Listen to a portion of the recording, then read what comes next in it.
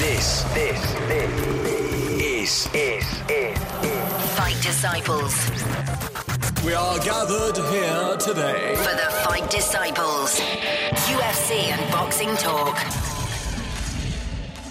Hiya, hope you're well. If you missed any part of me and Nick on Talksport 2 hosting Fight Club this week, fear not, because it's here for you in its entirety. Featuring Luke Campbell, Paul Butler, Joe Gallagher, and of course, Kell Brook. Enjoy. You're listening to the Fight Disciples podcast. Welcome to Fight Club on Talksport 2. Don't worry, your ears are not deceiving you. I know what you're expecting. Gareth A. Davis, he's taking a well-earned break, is the boy. It's off-season, so he's taking a rest before a very busy September is well and truly upon us in the boxing game. To host it this week are the boys from the Fight Disciples podcast. That's me, Adam Cattrall. You might be familiar with me with my work on Normal Talksport. And my trusted colleague, Nick Peat, the editor-in-chief of Fighters Only. How are you, pal? You good? Very good, mate, yeah, very good. Did I describe you right there? The editor-in-chief, is that right? Yeah, well, you know, editor-in-chief. It's head honcho. It's all the main same man. thing at the main end man. of the day, yeah, exactly. Yeah. That's what we do, main man. So for those that aren't familiar with us, welcome to the show. We've got quite a lot to get through over the next hour. We will be speaking about Kell Brook weighing 11 pounds over Gennady Golovkin on the WBC 30-day weigh-in. We'll hear from Kell Brook on that as well a little later on in the show. We're going to be speaking to Paul Butler. The reason why Paul Butler's on the show is because he's changed trainers. It kind of sits nicely because Nick, my colleague, every time we speak about Paul Butler, tells me that he came up with his babyface assassin nickname when he used to write about him in Liverpool. Yeah, see, this he does it all the time. True story. Yeah, I made that nickname up. Anyway, we'll get Butler's take on that later on. We'll be speaking to Joe Gallagher as well. And Luke Campbell will be on the show. The reason for that is because he won gold at last Olympics in London. I think it's only fair that we have a gold medalist to talk about our prospective medalists this time around. Have you been keeping up to date with the Olympics, Nick? Yeah, I've been glued to it, obviously. I've been watching a bit of it, anything and everything, to be honest. But of course, I've been glued to the boxing ring, watching as much as I can. But who's impressed you? It's been painful viewing. From a GB perspective, let's be honest, it's been painful viewing the first week. I think we lost 6-7 in the first week. Yeah, that's right. Compared to London, you know, obviously expectations are so high going into this tournament on the back of this incredible success we had in London. But it's been tough. It's been a baptism of fire for our boys, hasn't it? You know, there's not many of them left. Well, on that, would you put that down to tough first round draws and of the way that the preliminaries kicked them into the first round proper of boxing? Because let's be straight, I mean, Galal Yafai, for example, he got the Cuban number 1 seed. Nobody wants a Cuban at the Olympics, for crying out loud. Certainly not in the first round. No. Exactly. Anthony Fowler, he takes on the 2013 world champion. You know what I mean? I mean, that Kazakhstan fella, he's probably going to go and get gold in the 75 kilogram weight category. You've got loads of other guys in there. I'm like Pat McCormack, who fought yesterday. All right, he's progressed a little bit, but he took on the Cuban bronze medalist from London 2012. So the standard that the boys have been facing has been elite. I mean, there's not been real surprises in there. They've been taking on top fighters. Of course. Well, McCormack only got this far because he beat a top Kazakh in a massive upset in the first fight that he had out there. Obviously, he beat the guy that was supposed to get gold. That's right, exactly. So, and then Josh Kelly, he got a world gold and silver medalist, and then of course the heavyweight Okoli. He met one of the Savon family, for Christ's sake. You know, you draw a Savon in the heavyweight division of the Olympics from Cuba. You know, you're gone. You're coming home early. Well, just on Okoli, he must have had a little bit of trepidation because he's fought Savon before, and Savon knocked him out in the first round. I think it was at the Worlds. So when that's happened previously, obviously we know how much of a mental stress this game is. You go in there, if someone sparked you in the first round previously, you're thinking to yourself, it's going to come in a minute. You might not go in 100%. Yeah, exactly. Plus, it's your first Olympic Games. It's your first real major tournament of this calibre, and it's your opening fight. You know, it's not even where you felt your way into the tournament and you go, you know what, I'm going to get revenge over this guy because I felt great in the last round. All the pressure's on the kid, and he goes and fights someone that's already knocked him out. It's been, as I say, it's been tough viewing, hasn't it? You know, and just coming back to your point earlier, Adam, it's twofold. Obviously, we've got a very young team in terms of experience. There's not a wealth of experience there, probably Anthony Fowler aside, and you know, the girls have got experience, but I'm talking about the boys predominantly. Not a ton of experience in that squad. And then we've gone out there and basically got the worst possible draw 90% of them have got the worst possible draw imaginable, just a wave of incredible counter-punching, slick southpaw Kazakhstanians and Cubans. Could it be any worse? But the good thing is it's experience. For a lot of these guys, I know one or two have already kind of mentioned the pro game, but a lot of them, the likes of Josh Kelly and Okoli, you'd like to think they're Japan anyway. They're Japan bound, so this will stand them in good stead moving forward. But it's been tough. It's been tough viewing. Well, we've previously on our podcast spoken to Anthony Fowler. He won't be going to Japan. He is 100% turning pro. It'd be great to speak to him when he does get back off his travels to Rio, just to find out what the plan is. I'm sure he won't be short of offers. Eddie Hearn might be speaking to him. Frank Warren might be speaking to him. It'd just be interesting to see what route Anthony Fowler takes. There are people still in there, obviously. We've still got 5 in there for an opportunity of a medal. The ones that have caught my eye, I'll be honest with you, Joshua Buatsi. I mean, Jesus, this guy can bang at light heavyweight. Sensational. He's next out Tuesday night in the men's light heavyweight, 81 kilograms semi-final. He's guaranteed a medal, is the boy. Do you fancy him to go and get gold? The way he's fighting at the moment, he's the man in that weight class, as far as I'm concerned. He's the man to beat. Of course, it's a tough final 4. We come back to it again. Kazakhstani and the Cuban. The Cubans in the other side of the draw against the French kid. Both of them have looked good so far. And the Kazakhstanian, who Buatsu's got next, has looked good so far in the tournaments as well. But nobody will want to fight our boy Josh because he's two he got the first knockout of the tournament and he backed that up in the next round with another knockout. And he looked good in his third fight. So for me, he's the man to beat in this light heavyweight 81 kilogram division. But it's going to be tough. The good thing is he's guaranteed a bronze medal. So tomorrow night, when he fights tomorrow, I think it's about 10:30 UK time. He fights tomorrow night. Regardless of the outcome, we've got ourselves a medal, and Josh has proved himself. This is a kid that a couple of years ago, when the great story about this is when Anthony Joshua was winning gold medal in London, this kid worked in McDonald's. Apparently he was huge. Wow. He was like 20 stone, but he watched Anthony Joshua and was inspired to go to the boxing gym like 4 years ago, and now he's in the Olympic Games, guaranteed a medal. Sensational story.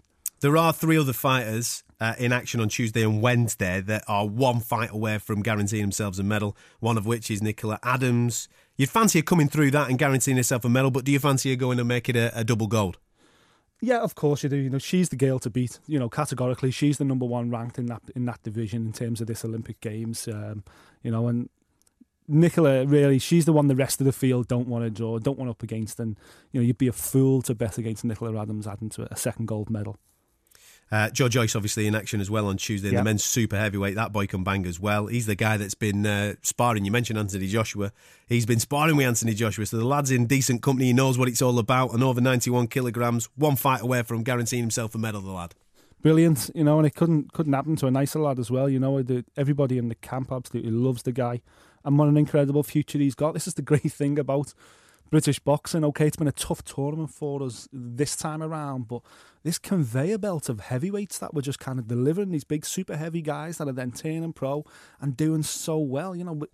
GB could well dominate this heavyweight. We are dominating professional boxing's heavyweight division right now with 2 legitimate world champions, and this is just the ongoing, the factory line, if you like, is continuing with John Joyce. So hopefully he wins a medal, and then I'm sure we'll see him turn pro this year as well. Great performance yesterday from Savannah Marshall. She fights Wednesday against the kid from Netherlands. Yeah. Again, one fight away from getting herself a medal, and that's a great turnaround story, of which we're going to speak to Luke Campbell about in a minute, because he knows her quite well. He was in the same team as her at 2012. I'd just like to point out, we are fully aware that Muhammad Ali, the real Muhammad Ali, the man in the flyweight division, 52 kilograms, he's fighting on Monday, and we are recording this show slightly before his fight, so we don't know the result. While you are listening to this programme, he will have already fought, so go and Google him to find out if Muhammad Ali got through against the Venezuelan kid that he's fighting in the men's fly. With all that said and done, I think it's only fair that we get a former Olympian on the phone right now, a man that has bagged himself not only a gold medal but a gold phone box. That's what you want in Hull. Welcome to the show, Luke Campbell. How are you, pal? Yeah, good. Yourself? Yeah, sound, man. You've spent all your life, obviously, aspiring to be at the Olympics. 2012, you get there, you go and get your gold medal. So what's it like watching the 2016 Olympics with a different mindset? Yeah, it's actually, it feels really weird watching it. I bet it does. But that being said, I'm sat there watching it, and I can't wait to get back in the ring myself. So they're shadowboxing in front, because most of the guys that are still competing in it, I've faced and I've been against and beat some, and so it's interesting to see how they're getting on. It is quite amazing. I know there's been some disappointments, I suppose, so far. We've still got 5 opportunities though, with people still in there for medals and what have you. You must be impressed with Joshua Buatsi. I mean, he's been just sensational. Yeah, he showed some brilliant performances so far, and I always knew he could hit, he could punch, and he just seems to have his game's just risen since the Olympics, and he's beat some good fighters, and he stopped a couple, and what can you say? He's doing fantastic. From the girls' point of view, we all know about Nicola Adams. Some that maybe are casual fans don't necessarily know too much about Savannah Marshall. Now she was in with you in 2012, and obviously was disappointed at 2012 with the way that it went for her. You must be impressed with her mindset, the way that she's attacked the 2016 games. Yeah, no, definitely. I think this is their games. I really do. She was one of the favourites going into London, and I think it was just a little bit of pressure and everything else. Well, it's nervous, isn't it? It's home games, or everybody's got your eyes on you. You can get quite nervous, Oh, it's massive. The pressure going into Olympic Games is huge, and it can rather do 2 things. It can rather increase your performance, i.e. Joshua, or it could... Don't be modest. Don't be modest. I.e. Luke Campbell. Luke Campbell rose his game in London 2012. You're allowed to say it. It's all right, mate. Yeah, that's true. I hear that. No, but I totally understand what you're saying. It does affect people in different ways, especially at home games. There's a lot more pressure on home fighters at home games. Yeah, I agree. But then again, it depends on your mindset, because if you go out there with a mindset thinking, right, all these people are here and they're going to cheer for me. So that being said, it's like, I've got the full crowd behind me. So every time I throw a punch, the crowd's going to cheer and clap. So that's great. So I'm just going to carry on throwing punches. Now, from your point of view, last 4 years has been a bit of a mad ride. Obviously, you won gold in London 2012. Just before we actually talk about the last 4 years, have you visited your phone box recently or not? Yeah, I see it. Well, when I'm in Hull, I see it all the time. It's around where I grew up. Does it work? The phone inside it work? Yeah, sure. If you put money in it, it'll work. It's not free. I love it, mate. A lot of people actually think that the change inside of it is mine, and it's my actual telephone box. Yeah, and I bet a lot of people think that if they go in there's a special button that they can hit and they ring Luke Campbell, it comes straight through to you or something. Yeah, I won't be surprised. Lots happened in the last 4 years, mate. I mean, obviously you took a little bit of time out right at the start just to enjoy yourself, I suppose, doing a bit of dancing on ice and all that type of stuff. Yeah. But then obviously you got stuck in. A year out. Yeah, but then got stuck into the pro game, mate. I did, yeah. So I obviously I had my year out of doing something different, and I've been a professional boxer now for the last 3 years. I think I've had my ups and downs as well, really, with my dad falling ill and taking time out, and and whatever else. But that being said, I think I'm in a good place now, where I'm at in the professional rankings, and I'm in the top 10 in the world right now with only having 15 fights, and I'm improving, and I'm building and climbing up the ladder every fight and getting better. Talk to me about the mindset after Mendy, because that comes out of the blue for a lot of fans, doesn't it? You know what I mean? Not a lot of people expect you to get beat. You've already spoke about maybe 100%. Not being 100% mentally right for that particular fight last December. Yeah.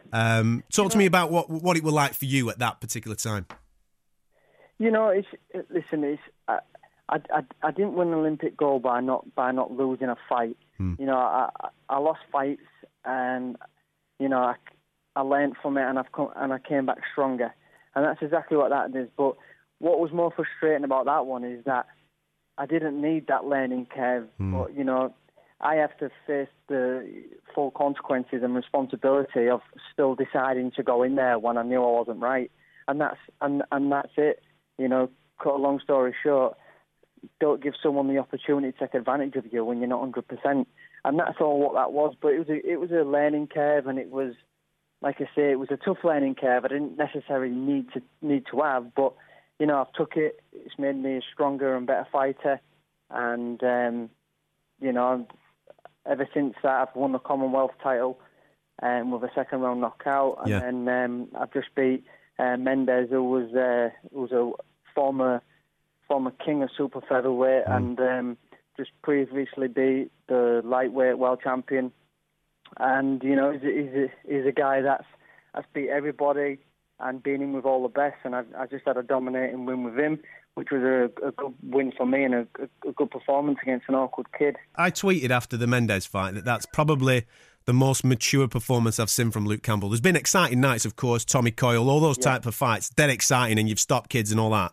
But the Mendes fight, I look at it and I go to myself, what a mature performance, because you're on the deck in the second round. And I thought to myself, this could go horrible here. But the way that you dealt with that was absolutely tremendous. Are you putting that down to your past experiences of what you've come through, for example, with the Olympics, or maybe the new training regime that you've got when you're out in Miami? Yeah, no, I mean, it didn't affect me whatsoever. I wasn't hurt days or anything. I just got caught square on, and the shot just blew me on the back. I got up, and the shot did nothing to me. I got back up and carried on outboxing for the rest of the round, but I broke his jaw in the fourth round, and then from then he just went.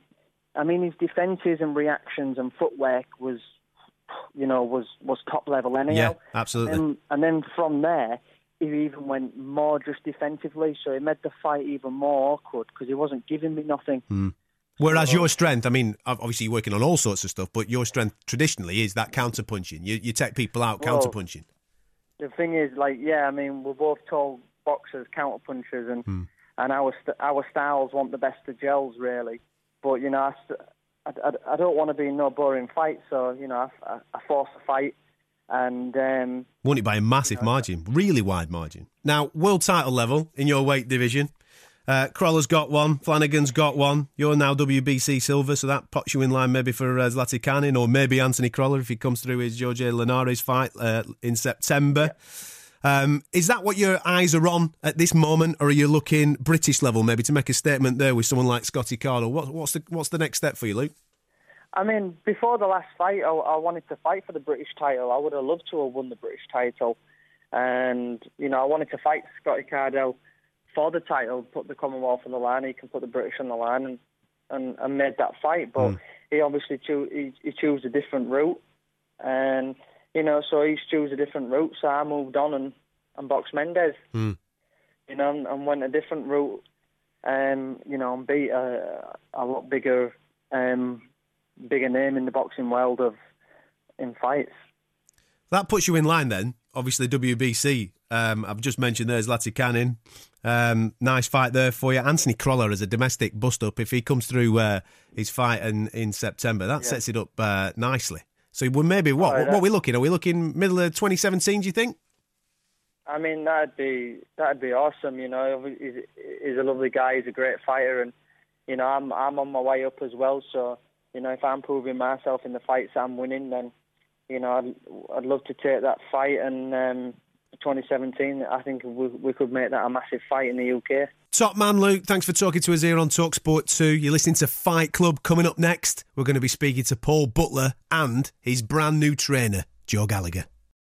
This is the Fight Disciples podcast. Subscribe now via the iTunes store. You're listening to TalkSport 2. This is Fight Club, normally with Gareth A. Davis, who is on his holidays, enjoying a well-earned rest. He'll be back in September for the kick-off of the brand new season. What a kick-off that will be as well. With Liam Smith taking on Canelo. We've also got Gennady Golovkin against Kell Brook, who you're going to hear from in the last part of today's show, so make sure you stick with us. Just in case you're wondering who we are the Fight Disciples. That sounds quite regal, but we are from a podcast, Fight Disciples podcast. Go and check us out on iTunes. Loads of stuff on there, extra content from the world of boxing and the world of mixed martial arts. My name's Adam Catterall. You might know me from Normal Talksport, and my main man here, Nick Pete, the editor of Fighters Only magazine, in the studio. Now, this is quite nice, that this has fallen in our lap this week, Nick, right? Because with it being the off-season, it's quite difficult to talk about nothing, if you know what I mean, because there's no fights going on, I suppose, at the moment. It's very hard for us to get stuck in other than the Olympics. Yep. So it's quite nice that there's a little bit of a topic away from fighting in the ring that it kind of coincides with your journalist career, because Paul Butler, the baby-faced assassin, as named by yourself. Great name. As you keep claiming over the years, has decided to switch trainers. He's gone to Joe Gallagher. What did you make of it when you heard that? I was surprised initially. Obviously, I'm not surprised that he's gone to Joe Gallagher with the track record that Joe's got, the champions that he's got in his gym. I was just surprised that he moved so quickly because he was with Anthony Farnell for such a long space of time. Then he changed gyms, of course. He went over to work alongside Martin Murray and Rocky Fielding and those guys up in Bolton, didn't he? And then he's kind of, it obviously hasn't quite worked out there for him, so he's gone over to Joe Gallagher, which is, as I say, it was just surprised that he moved so quickly.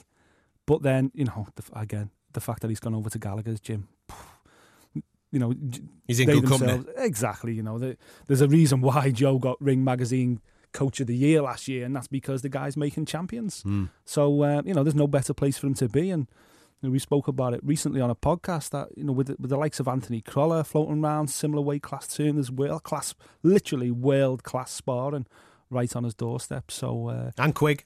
And, of course, of Quigg as well, yeah, exactly. So I just think this move will coincide, I think, with the rebirth of Paul Butler in terms of Paul Butler going back up to bantamweight, where for me he's had the best success in his career so far. I can see him go back to bantamweight. I can see him really having a big title push at the beginning of 2017, and watch out if you've got a belt in that weight class. That's all I'm saying. Well, let's ask him. How are you, mate? Hi, mate. I'm good, thanks. We've got to clear something up. I know we've spoke about this in the past, right? But Nick, always, every time your name gets mentioned, he always says, I gave him his nickname.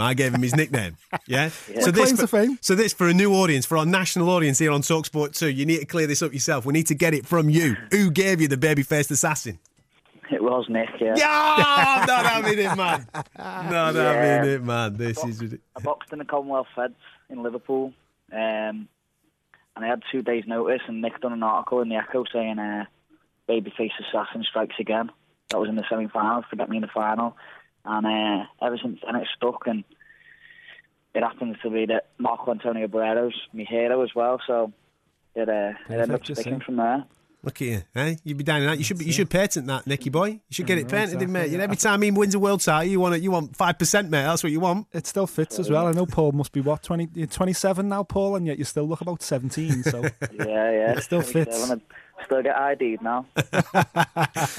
Listen, mate, obviously you switched trainers recently. We're going to speak to Joe in a minute. I just want to clear something up. We've just been talking about, obviously, the rise of your career and where things are going. And obviously, Nick's been a huge fan for a long period of time and talks about this as being the rebirth of Paul Butler. But first of all, why did you leave Oliver's gym? I just didn't feel comfortable there. I had like a 12-week training camp there, and obviously the fight fell through. And after going back in twice after the fight falling through, I just didn't feel comfortable. It just felt like I was going in, I was saying all right to the lads, and then the next thing I'd say was, see you later, see you tomorrow. Yeah. I think boxing's hard enough as it is without having a laugh in the gym and all having a bit of a crack while you're training and that. And I just didn't feel comfortable there. I'm used to having a mad gym like Arnie's was mad. It was full of mad people. There's people coming in and out every day. And yeah, did Arnie still have that bulldog floating around the gym all day? Yeah. George, was it? Yeah. Yeah, still has that there. Yeah, and it just didn't feel right for me at Oliver's. Good trainer and all that, but it just didn't feel right for me. So why Joe Gallagher then? Why did you choose Joe? Was it word of mouth? Did someone recommend him in, or what was the crack? Well, obviously Joe's got loads of champions here. He must be doing something right. And I'm 27 now, and this is the pinnacle of my career. I need to start pushing on and winning titles where I want to win, big titles. And I think if anyone's going to do it for me, it's going to be Joe Gallagher. Would you still say that you are then, because last time I spoke to you, you said you're 2 wins away from world title. Would you say that you're still in that same boat, or is it a bit further down the line? Where are you at with it? No, yeah, we've spoke to the team, and since I've gone up to bantamweight, we're still 1 or 2 away from the world title. It didn't really set us back too much. Hopefully we get... I want the European champion who beat Ryan. Yeah. And if I beat him, he's a good name, and he can push on to world titles then straight away. Well, there's one thing that you've just answered for a lot of people that might be dipping in, just to find out what weight you're going to fight at, because you were going for history. 100 years, I think it's been, and somebody going from world champion stepping down in weight doesn't normally happen. People normally step up in weight. You went from IBF bantamweight champion to superfly, but now you're back at bantamweight. That's confirmed, is it? You're fighting at that weight? Yeah, I'm back to bantamweight. Physically couldn't do flyweight, super flyweight no more. I was dead on my feet at the scales last time. I had a pound to go. Never felt so bad like stepping on the scales before, and I've never failed weight before. So when you were IBF bantamweight champion, though, Paul, what was the logic behind moving down to superfly anyway? Was it to make history, or was it just because an opportunity was there? I just got advised to. Before Stuart Hall even won the world title, I'd sat down with Frank, and Frank said, "There's an opportunity there. If Stuart Hall wins the world title against Malinga, would you fancy going up a weight and boxing him for the world title? All being well and good, you win it. Would you drop back down straight away if we got you the world title fight?" And the answer straight away was, of course. Yeah. I didn't want to knock the world title down against Stuart Hall if he won. And I'd have loved to. Like, I was naturally a super flyweight then anyway, so I always wanted to compete at super flyweight anyway. So I didn't want to knock that back. And then, obviously, looking back now, I wish I stayed at bantamweight, because I think Caballero would have been an easier night's work than Zolani Tete. Tete, yeah. Obviously, at the time, I don't think anybody kind of realised what a talent Tete was. No one knew nothing about him. No, that was the problem. We knew nothing about him ourselves. A few tapes from years back when he lost and that, but nothing really that we'd seen close up. And we found out on the night. We found out the hard way, but you learn a lot more from your losses than you do your wins. Yeah, big time. So what's obviously, is it the Europe, as you say, that European title which Farag lost last time out? That's the direction obviously you're hoping to go? When will you hear about that? At. Yeah. I should find out within the next couple of weeks when I'm boxing. I'd like to be on Liam's bill as well in Dallas. I'd love to be on that. Yeah. Still trying. If you can get us a spare ticket, mate, that'd be wicked. You know what I mean? We've been trying. We've been phoning him. He keeps pieing the phone call, pal. So if you can sort us out, that'd be wicked. I'm sure he's still got loads of tickets here. Yeah, well, I'd like to be on an 8-rounder and that, and then obviously come back in 5-6 weeks after that, maybe. Hopefully, if we can get the European champion. If not, we'll go down a different route. Well, there's Jamie McDonald sat there. If he's not stepping up in weight, there's a nice one for you at bantamweight.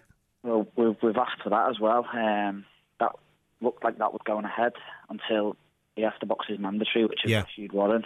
Yeah, he has to box him, so that looked like it was going ahead until all that came out. So that's a no-go now. But maybe if he doesn't step up in weight after the mandatory later on next year, that's a beauty. That's a domestic clash that everybody would want to see, I think. Yeah, Jamie said that he won't move up in weight until he gets beat. So after you then. So hopefully he comes through this one, and then me and Jamie can get it on, and we'll say ta-ra for him to the bantamweight. Top man. Listen, Paul, thanks for your time, mate. It's been a pleasure speaking to you. Good luck with the new training. I know that Joe does the business there. He's got a lot of champions in there. I know he works you hard, but we know your history, mate. We know that you're a grafter, and we wish you all the best. All right, thanks a lot, boys. Top man. Cheers, Paul. Cheers. See you later. There's some good fights out there for Paul Butler. I love this British bantamweight division at the moment. Obviously, Haskins is fighting Stewie Hall, who we mentioned then. You know, that fight's coming up later in the year, September, I think it is, for the IBF title. So that's certainly an opportunity for Butler as well. But, you know, I love the fact that he's in the mix in this bantamweight division in the UK, because, as I say, there's 4 or 5 guys there. And I love it when British guys are fighting for world titles, because it means they stay on these shows. Shall we phone the teacher? I think it's only fair. Let's snitch on him. Let's phone his boss. Yeah. Let's see what Joe Gallagher's got to say for himself. We just had him on the show. He's been slagging you off, honestly, mate. He's been giving you tons, absolutely tons. That's a lie, by the way. I'm just trying to cause a little bit of friction. I'm only joking. From your point of view, Butler? Yeah. Okay. Well, he's gone as quick as he came anyway. So, listen, from your point of view, mate. Obviously, this is a former world champion, maybe that's lost his way over the last 12 to 24 months. What did you see in him? Why did you welcome him in to the Gallagher's gym? Because let's be honest, you don't need to take on more fighters, do you? No, listen, it's well known that over the last 12, 18 months, I've had plenty of people knock on the door, and big names as well, and they just weren't suitable. Paul, I was approached around 6 weeks ago, and I sort of left him out for a bit just to see did he really want to join? Now, when somebody the calibre of Paul Butler knocks on your door, I'm sure everyone else there will snap their hands up straight away and start training him. But I wanted to see what he thought of the gymnasium, how he thought of the setup, how we train. I wanted to see how he settled in with the lads in the team, because it's a very tight team. And if the lads bonded with him and we said, listen, we'll just have a 2-week trial and see how we get on. And after the 2 weeks, he's but happy here. And like I say, in total, it was like a 6-week process. It's not something I was got to do a knee-jerk reaction and say yes straight away, and then within a week we're not really gelling. So I just wanted to see how much he really wanted to join the gymnasium, and he did. When I got back in touch with him from the initial contact, it was like 3 or 4 weeks later, he was still adamant that he still wanted to join, and I thought, fair play. He could easily, I thought he was going to say, well, sort of Jude, you think you are? I can go somewhere else. He'll snap me up. But that tenacity and that will and wanting to join made an impact on me. That dynamic's important, isn't it, within the gym? I like the way that you approach it, though. You approach it like a football manager. I know that boxing's quite a solo sport, very lonely sport at times. But that gym mentality, all the lads in there going for the same goals and all that type of stuff, world titles, it's important that somebody doesn't come in and rock the boat, that you don't maybe bring in one of those disruptive characters. Yeah, not only that, like you say, it just needs that one bad apple to ruin the car. And within the gymnasium with the lads, everyone's there for each other. There's no egos in the gymnasium. There's no entourages. And we just wanted to see how Paul Butler was when he came in. And I think Paul has always been the big fish in the gymnasiums where he's been. And he's come to this gymnasium and he's just the same as everybody else. To the left, he's got Crawler. To the right, Liam Smith. Behind him, Scott Quigg. Callum Smith, and he just feels it's good company. It's good company, that, isn't it? To be fair, that's pretty good company to be knocking about with on a day-to-day basis. No, it is. He's known a lot of them over the years, over the circuit as amateurs, and roomed together for England, obviously with Scott Cardle and Stephen Smith. So he's quite familiar with the lads, and it was just making sure that everyone was happy. And I don't want that one person to disrupt anything. And like you say, I had a meeting with the lads, and I take their opinion on board as well. Joe, Paul just pointed out then as well that he's going to be coming back and focusing on that bantamweight division. Was that a decision you made with him, or was that a decision he'd already arrived with at the camp, or how's that dynamic worked? Well, he came to me and he said, listen, I missed weight last time. I asked him how long he'd been at the weight for, and he'd been at weight having numerous years. And I just thought to myself, well, listen, let's go at bantamweight and see how we go. And within a few weeks' time, see where the weight is and see whether you could possibly do that weight division again, the lower weight division. But in the meantime, let's go into a fight without the stress of making weight. You've won a world title at bantamweight, and I want my fighter to be happy and have less stress, enjoy his training, and bounce into a fight. And when we get near enough to the bantamweight division weight limit, I'll have an idea really if he can make that weight. But for now, anyway, I'm going to campaign him at bantamweight and see if we can get an opportunity. He mentioned that there might be an opportunity to get him out there on Beefy's undercard. How close is that?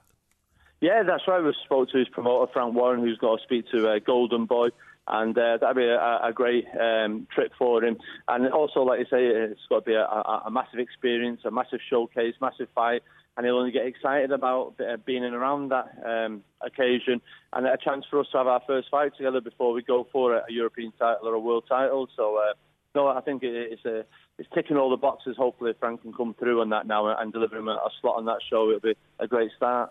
Got to talk about this, haven't we? We just mentioned Beefy's fight. What a month that you've got lined up personally within that gym. Obviously, Beefy out in the States. You've got Crawler at the end of the month, mate. I mean, the season's kicking off. Obviously, on the show tonight, we've been talking about Kel getting stuck into Triple G. British boxing is booming, but in particular at Gallagher's gym. How is Beefy? How's he feeling? Is he looking forward to the challenge? No, he can't wait, mate. We've just done some solid pad work this morning, body belt work, and he's really ripping in them body shots. He's really doing good sparring at the moment, and he's in a very happy place. He's ahead of. He said it to me this morning. He says, I'm really happy. He's had the weekend off. He went down and watched Liverpool Arsenal yesterday. That's probably made him happy. Anybody that whoops Wenger in his own backyard, mate, that makes everybody happy, doesn't it? I think it was, because he was in Frank Warren's box with Frank, and Frank's a big Arsenal fan. So he's happy, and he came in today saying, I'm really happy. I'm ahead of this for my sprints, ahead of this for my swimming, and his weight's good, and he's a happy kid. He's enjoying it. He's a fighter that's soaking it all up. And now, like you said, we have HBO following around for a few days now. That's got to knows him a little bit because they absolutely want to follow you here, there, and everywhere. Yeah. But I'm sure he'll enjoy it. But it's like you say, it's a massive start to the season. September the 10th, we've got Callum Smith out first and Paul on the Brook bill. Then I fly straight out Sunday morning to Dallas with Liam. Straight after that, and I said to Liam, I said, it's all right for you. You can celebrate and go to Vegas when you win. I said, I'm straight back to Manchester because obviously it's fight week for Anthony Crolla. Yeah. He's got a massive fight with Linares, Jose Burton, Buglione, Callum Johnson for a Commonwealth title, and Marcus Morrison defending his title. And you took on Butler, mate, because you're not busy enough. So you thought you'd take another one on. No, but Butler's a very talented kid. He's my style of fighter. He's got great dedication, great motivation. He's got lots of ability, and he's somebody that I just think, I can improve this kid, and it's a good project, and that's what I want to do. I'm really looking forward to Paul Butler coming back better and stronger. One final thing, I noticed that there might be a little bit of problems regarding the money for De Gale and Badu Jack. There's a bit of an argument over who's getting paid what. Don't worry, we're on high alert. Yeah, if it falls through, man. If it falls through, are we doing it? Is Callum getting the shot? What's going on? Listen, I was straight on Eddie Hearn last night. He's on holiday at the moment, and both of us are absolutely looking at that situation. I see Souderland, George Groves' promoter, saying that he wants to make the James De Gale fight with George Groves. So that belt becomes vacant. Obviously, it'd be great that most probably Callum Smith could fight it, and it could possibly be going against a Durrell or a Chavez. That'd be fantastic, wouldn't it? That'd be something else, man. Something else. Listen, we're on high alert. I think Callum's in the gym today. He's training, and he's like you say, he's got a couple of dates there. Obviously, he's got to fight Luke Blackledge, but you never know. Things happen very quickly in boxing, don't you? And as quick as things look like they've got to happen, they can easily fall apart. So, fingers crossed. Joe, thank you so much for your time, mate. You're a busy man. I'll let you get back to the gym and train some boys. Brilliant, no problem. Thanks very much. See you soon, boys. Exciting times at Gallagher's Gym. Also exciting times across the Pennines in Yorkshire. Kell Brook is on the show next. You're listening to Talksport 2. You're listening to the Fight Disciples podcast. Evening. Thank you for listening. Talksport 2. This If is you Fight like Club. what you Normally heard, with Gareth A. Davis. subscribe This week via it's with the iTunes. guys from the Fight Disciples podcast. I'm Adam. Nick's here as well. It's been eventful so far. Luke Campbell's been on the show. We've had Paul Butler on the show. Joe Gallagher's been on the show. Tell you, man, your phone book's come in handy today, Nick. Well done, son. Now, I've no doubt Gareth A. Davis, when he's back on Fight Club, will be previewing these fights intensely. But I think it's only fair that we just touch upon it a little bit because we're all getting dead excited. The first one on September the 10th, right here in the UK. Kell Brook, daring to be great, taking on Triple G. We've had the 30-day weigh-in now for the WBC. What did you make of that? 11 pounds heavier, Kell Brook. He's 11 pounds heavier than the middleweight champ. The mad thing was, when obviously I heard it before I seen the pictures of the guy, of them on the scales and stuff, and I was thinking, oh no, Kell's been hammering the Nando's, just kind of like, because what it is, it's a statement, isn't it? It's a statement. Kell Brook is letting Golovkin know, you're not going to be the bigger guy. You're not going to physically impose me. I'm going to weigh in at my check weighing 11 pound heavier than you to prove to you that I'm a big guy as well, that I'm also having to cut weight to come down. But I just thought, man, Kell must be like huge. And then I seen the pictures of him, and there's not an ounce of fat on him. He's ripped to bits. Yeah. He's ripped to bits. I think he has been hammering the Nando's, but he's just been eating the chicken, mate, because that's it, yeah, pulling the skin off. He is stacked the muscle off. Yeah, he looks great. And what is there, about an inch between them? Golovkin an inch taller or something like that. It's going to be a hell of a fight. I can't wait. The more I think about it, the more excited I get about it. Well, let's hear from the man that is daring to be great, our welterweight king, Kell Brook. I caught up with him a couple of weeks ago as he started out on his training regime for this epic encounter on September the 10th with Triple G. Right then, last time we spoke, we were obviously, quite a lot of the chat was about wanting the big fights, calling for the big fights, hoping that the big fights are around the corner. Doesn't get much bigger than this, mate. Doesn't get much bigger at all. Before we move on to Triple G, what happened with Jesse Vargas? Was it just too much money? Did he want too much cash to get in the ring with you? He wanted too much money. He wanting, wanting too many things from it. The money, it reflects on everything. The flight tickets in general. Who walks out first? They were demanding a lot of things. And do you think he was purposely trying to outprice himself so he didn't have to have the fight? I don't know. I think anyone who steps in with me, knows I'm dangerous. they find the best welterweight, on the planet. So they're gonna try, aren't they? They're gonna try. But the fact is, he were a world champion, but his name isn't. He ain't got that name like the big boys have. So there weren't lots and lots of money what could be generated between our fights. So in the end, it was getting really close to the wire. So and then before you know it, I got this message. Do you want the Golovkin fight? And I had to double check my phone and say, is this message for me? This message, what? Not April Fool's, is it? So straight away, I said, go on the phone and make that fight, Eddie, make that fight. All the fighters. You even get Canelos of the world, giving the title up. Yeah. Not to fight Golovkin. They've been close to getting their fight, made before, but Canelo seems to not want the fight. Me instantly, I want the big fight. It's like you just mentioned earlier. No fault of my own, but the opposition has not been in my class. But I've had to find my mandatories. I've had to fight who they put in front of me. Were you thinking already about stepping up anywhere? Because, like you said, 147, mate. Everybody's frightened of you. They won't step in. They won't get. They don't want to face Kell Brook's power at that weight. So were you already thinking, maybe I've got to go to 154? Maybe I've got to go to 160 if I want to get myself a proper fight? It was looking like that. It's really hard. There's a lot of politics, in this 147 where which fighters own, what promoters control, the other world champions. And it is hard to actually get the fights made, So obviously this fight's it's a big risk for me. I'm jumping up 2 weight divisions, because I will fight absolutely anybody. I want to be in historic fights. I want to do what the greats have done.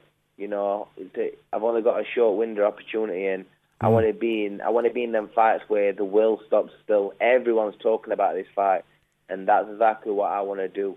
The fans pay our wages, and I want to give the fans something back. I want to give them the best fights possible. And this fight, Triple G, versus Brook, two fighters what are unbeaten. The best fighters in their division are coming together and putting it all on the line. Don't get much bigger, does it?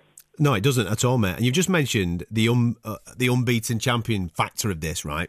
I don't think, to my knowledge, Triple G has been in with an unbeaten champion before. He's been in with unbeaten fighters, I think 1 or 2, but not an unbeaten champion. That kind of sways the mentality in your favour in a way. Because unlike Amir Khan, Canelo, Amir he knew what it felt like to be chinned. No disrespect to him, but he did. Danny Garcia, Boris Prescott, we know he knew what it felt like. So it was kind of one of those, well, it's all right if I get chinned. It's happened to me before. You've not been in that situation, so you don't know what that is. Your only mentality is going in and chinning people. So that kind of for the fan, you get a little bit of a gist going. This is a bit tasty because Kell's not been there before. He's going to go in there and try and win this properly. Yeah, absolutely. I've never been beat before. I'm a world champion. I've got a world champion's mentality, and what people don't realise is Amir Khan were eating up to the weight. I've still got to come down to make middleweight. I'm a huge middleweight. I'm going to be, the same size as Golovkin, if not bigger, believe it or not. Well, he's not a big middleweight, is it? I mean, you're a big welter, but he's not a big middleweight. And I thought when it was made, it makes a lot of sense because you'd be quite similar in size on fight night. We're going to be similar in a lot of ways. He's not never fought anybody like me ever. I've got a world champion. Mentality. I'm going to go in there. I've seen every style, there is in the school, the Ingle school. I'm going in there, to take his world titles off him. This is my time to shock the world. I'm going to go in there. He's not going to face anybody like me. I'm going to bring things what he's not seen before. The heart, the determination, and the will to win like a world champion. How's the strength and power at this weight, mate? Are you carrying it quite well? I'm carrying it very well. I'm bringing this. I'm the speed's not being lost, but the power's gained. So I'm going to be an absolute monster at 160. So, do you know something? The belts are... I kind of get the gist when I speak to you. The belts are irrelevant in this fight. This is about legacy, isn't it? This is about legacy. This is about, it's about... To get the belts, this is about, this is about two guys that, are so determined on winning, with massive hearts and the will to win. This fight, there's going to be fireworks in this fight, everything in this fight. There's going to be so much drama in this fight. It's going to be an amazing, battle. How many times have you already, since the announcement of this fight, watched Sugar Ray Leonard, Marvin Hagler in 1987? Because it kind of rings true. This fight kind of has a lot of that about it. To be honest with you, my feet haven't touched the floor. It's been non-stop, since it's been announced. Yeah, I bet. But when I get into the rhythm of training hard and everything else, when I come down to relaxing, I'll be watching the Leonard Hagler, the Sugar Ray Robinson, the Tino Trinidad when he came up, and I'll be watching them, looking in their eyes, and seeing what our greats used to approach these types of fights, because I believe I belong at this level, and I'm sure the world that I do. Well, it's been, like you say, you must take a lot of heed from those type of fights because it's been done before. People have stepped up. The greats have stepped up. They took on great fighters, people that were classed as unbeatable in particular divisions, and pulled off the unthinkable. And like you said, that is your moment. September the 10th, that is your moment to do that. It is like, basically I'm so excited that finally I've got, not just a big fight, the biggest fight in world boxing. Yeah. And, it's been made. It's official. I fly out to New York Thursday to have his first press conference. Have you met him before? I've not met him before, but I'm looking forward to meeting him. Yeah. And believe it or not, I'm looking forward to feeling his power. in a crazy kind of way. I'm looking forward to feeling this power. What everybody's saying he's got. As weird as it sounds. I can't wait to... You're a sick man. You're a sick man. I'm not a sick man, but, you've got to be crazy to do this sport in first place, especially, being unbeaten, a world champion. You've got to be a crazy individual, I think. I kind of... The thing, I understand what you mean, though, when you want to feel his power. It's like, I want to feel a bit of what you've got, and then here, feel what I've got, and let's see if you can take what I've got, because you're going to have to dish it out to him, aren't you? Absolutely. I'm have to get his respect, on the 10th of September. And believe you me, I've got some bombs waiting for him. It's a bit of a shame that it's not in Sheffield, this, isn't it? It's great that it's in the UK, and obviously we get to see this on our soil. Again, another thing that Gennadi's not done before, come to the UK. So it will be alien to him because, let's be honest, yes, there will be fans in there for him who want to see him because he's classed as the pound-for-pound best. But it's not going to be a partisan crowd. This is going to be at least an 80-20 split in favour of Kell Brook. It's going to be a cauldron in there. I'm hoping the older nation are behind me, backing me in this fight because, I'm up against it. I'm up against the, most feared fighter on the planet, and I'm willing to move up in weight and put it all on the line. I'm putting my unbeaten record on the line, putting everything on the line, to show what a warrior I am. That I can move up the weights, and beat the best in the world. And I'm looking forward to this challenge, 100%. Are you also looking forward to pulling this off, winning, and then maybe on the Monday morning after the fight, a phone call from Amir Khan, maybe asking you for a bit of a tear-up? How times might change, Kell. How times might change. I know times might change. I think it's made it clear that he doesn't want to get knocked out again. So I don't think he'll be picking that phone up. Kell, listen, mate, all the best with camp. Stay healthy with this because the fans are gagging for it. Absolutely, you're gagging for it. The fans are gagging for it even more, mate. It's going to be an absolute barnstormer. It's September the 10th. Wish you all the best with camp, mate, and bring it. We're looking forward to it. We're looking forward to it, mate. Thank you very much. Now, all fighters do this, Nick. They talk the talk. Do you think that Kell Brook can walk the walk on September the 10th? I hope so. Because, we've spoken about on the podcast, we speak about Kell Brook all the time as one of the UK's 13 world champions, and what a great guy he is, and how hard he works, and the fact that he doesn't get what he deserves, and he's never had that big title fight, he's never had that big legacy fight, if you like. Well, this is it. This is the legacy fight. He's had to go up 2 weight divisions to get it, but this is his legacy fight. This is where he kind of puts his stamp on not just British boxing but world boxing, to go down as one of the very best fighters. This is his opportunity. The problem is he's stepping up to fight a guy that is potentially everyone's pound for pound fighter on the planet right now. My number 2, as you know, but. Most people consider this guy, pound for pound, the best on the planet. For people that haven't listened to our podcast, his number 1 is Lomachenko, by the way. Obviously. Goes without saying. Just in case, so it's a hell of a fight for Kell Brook, but what an opportunity. And similar to when Amir Khan fought Canelo, it's a win-win fight. It's a win-win fight because he's not supposed to win. Obviously, everybody in Sheffield and most of the UK want Kell Brook to win. But outside of this country, when you cross the Atlantic or go the opposite way into Europe, he's got no chance. People are writing him off already. This is a guy who's a world champion, undefeated. He's being written off already because Triple G is that good. But Kell Brook can upset the world. He could shock the world. Right, I'm going to ask you a question then. Because the week after, Beefy goes to Dallas to take on JR Canelo, right, in his back garden. Wow.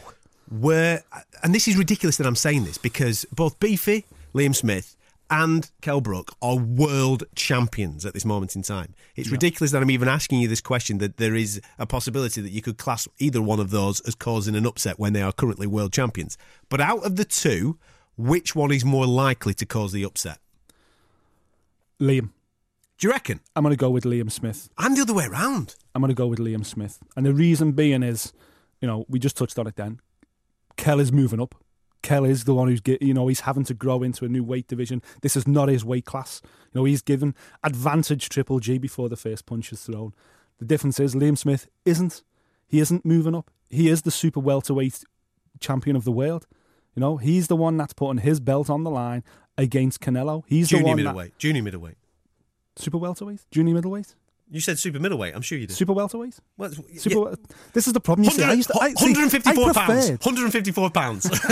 I used to prefer, what was wrong with, middleweight? What was wrong with, They confuse it. These Americans, they want to get in on the pie. Super welterweight? Anyway. He's the 154-pound champion. Exactly. And he's the one that's going to walk to the ring, and he's this, his belt is on the line. He should be the one walking to the ring second. I don't know whether he will be, but, that's the difference. This is Liam's belt. This is Liam's, okay, he's going over to Dallas and he's going to put it in, Arlington, Texas, sorry. It's going to be in this big super stadium, kind of advantage Alvarez because he's been in that world before. But this is Liam's belt. Liam's won this belt, defended it successfully. He's on this incredible knockout run right to the title and through these couple of defences that he's had. Liam Smith will meet Canelo in the middle of that ring, and he will not be found wanting ability-wise. Obviously, people may think Canelo's a better boxer and everything else, but Liam Smith's got the chin that can take that weight class. He's used to being hit by a guy in that weight division. That's the only difference for me, because he's the one going up, and I think it's just a bit more of a stretch. But it's imagine a double. Imagine a British double. I would not be surprised. What are the odds on that? That might be worth a little £5 bet. Probably pay your mortgage off if it comes in. Please bet responsibly. And I'm not surprised that you, as a Scouser, have not backed against a fellow Scouser. I'm not surprised. It's not how we work. No, it ain't, is it? No, even if he was going in against King Kong, you got, I still fancy him. I still fancy he could do it. I actually would back Beefy against King Kong, to be honest with you. Well, we've got to calm down. We've got to calm down because we've got 3.5 weeks yet. We've got 3.5 weeks before it's here. So everybody calm down. We peaked too early. We've been talking about it too early, getting too excited. Christmas isn't here yet, okay? September the 10th is when that new season gets underway with Kell Brook taking on Triple G. It's going to be dead exciting. I hope you've enjoyed listening to us. We are, from the Fight Disciples podcast, sticking in the seats today for Gareth A. Davis, who's taking a well-earned break on Fight Club here on Talksport 2. Hope you've enjoyed the show. If you've missed any part of it, it will be available for you in full via podcast. Please go and download it. Coming up next, it's an hour of UFC mixed martial arts chat, so make sure you stick around for that. From us, hopefully, we will speak to you again. Have a wonderful evening. Thank you for listening. If you like what you heard, subscribe via iTunes.